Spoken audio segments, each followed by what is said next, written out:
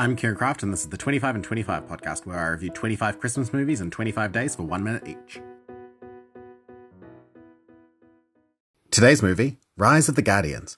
Santa Claus, the Easter Bunny, the Tooth Fairy, and others battle a malicious spirit determined to destroy the innocent beliefs and dreams of children.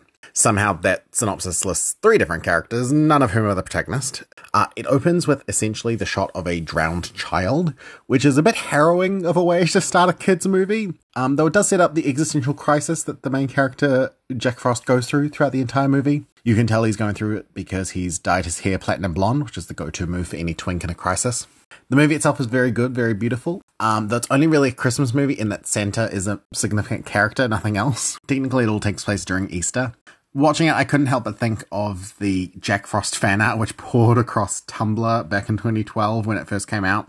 Also, they've got the Man in the Moon, which I know is like a thing from outside this movie, but still, what's up with that? Like, aren't most lunar personifications women for obvious reasons?